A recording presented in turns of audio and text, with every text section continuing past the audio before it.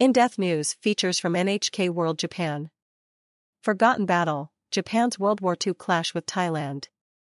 On December 7, 1941, Japanese Imperial forces launched a surprise strike on Pearl Harbor that brought the United States into World War II. It's a date that is etched in memories across the globe. Fewer people know that on the same day, an equally decisive action by Japanese forces was reshaping the war elsewhere. Those who were affected want more people to know their story, too.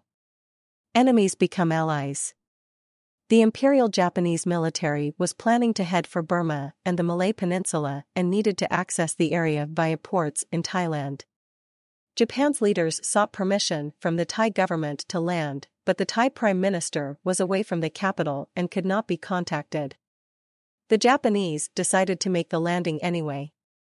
At the same time, other imperial troops were crossing into Thailand from the east, while some of them advanced into what is now called Malaysia, then a British colony. Thailand's military fought back in a defense as intense as it was short. Thai leaders agreed within hours to allow the Japanese to pass through their territory, and later that month joined forces with Japan and the Axis nations. During the brief period of hostilities, at least 100 members of Thailand's military and police forces reportedly died, in addition to dozens of Japanese soldiers. Scars of battle in southern Thailand. Notice of the ceasefire reached the province of Prachuap Khiri later than other coastal regions. As a result, there was a battle reportedly lasting more than 30 hours. Japanese troops were landing at a shore where a Royal Thai Air Force base was located. By the time they laid down their weapons, more than 40 Thais and an unknown number of Japanese were dead. The base is now home to a museum commemorating the conflict.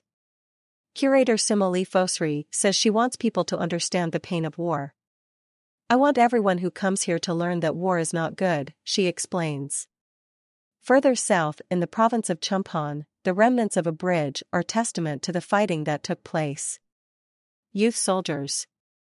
The Thai resistance in Chumphon included around 30 teenage fighters. One of them, Charoen Mahakaroen, recorded his experiences 3 years ago. He was the last known survivor of the battle, and he wanted to make sure history wasn't forgotten. "Our captain ordered us youth soldiers to go down the west side where the rice fields and coconut trees were. We hid ourselves under coconut trees during the shooting. The fighting started at 7 a.m. and intensified. The Japanese were better equipped than us. They had machine guns. We had only small guns. On that day, their forces crossed the canal from the west to surround us. Our commander asked us to prepare for attack, saying 'follow me,' and later he was shot and killed." In November last year, Charoen, 98, spoke to NHK about his experiences. He was not able to talk much due to his health, capable only of expressing himself in short sentences. "Not afraid, don't want to fight each other," was forced. Charoen died on December 14, 2021. The province now has monuments and a museum that memorialize the resistance.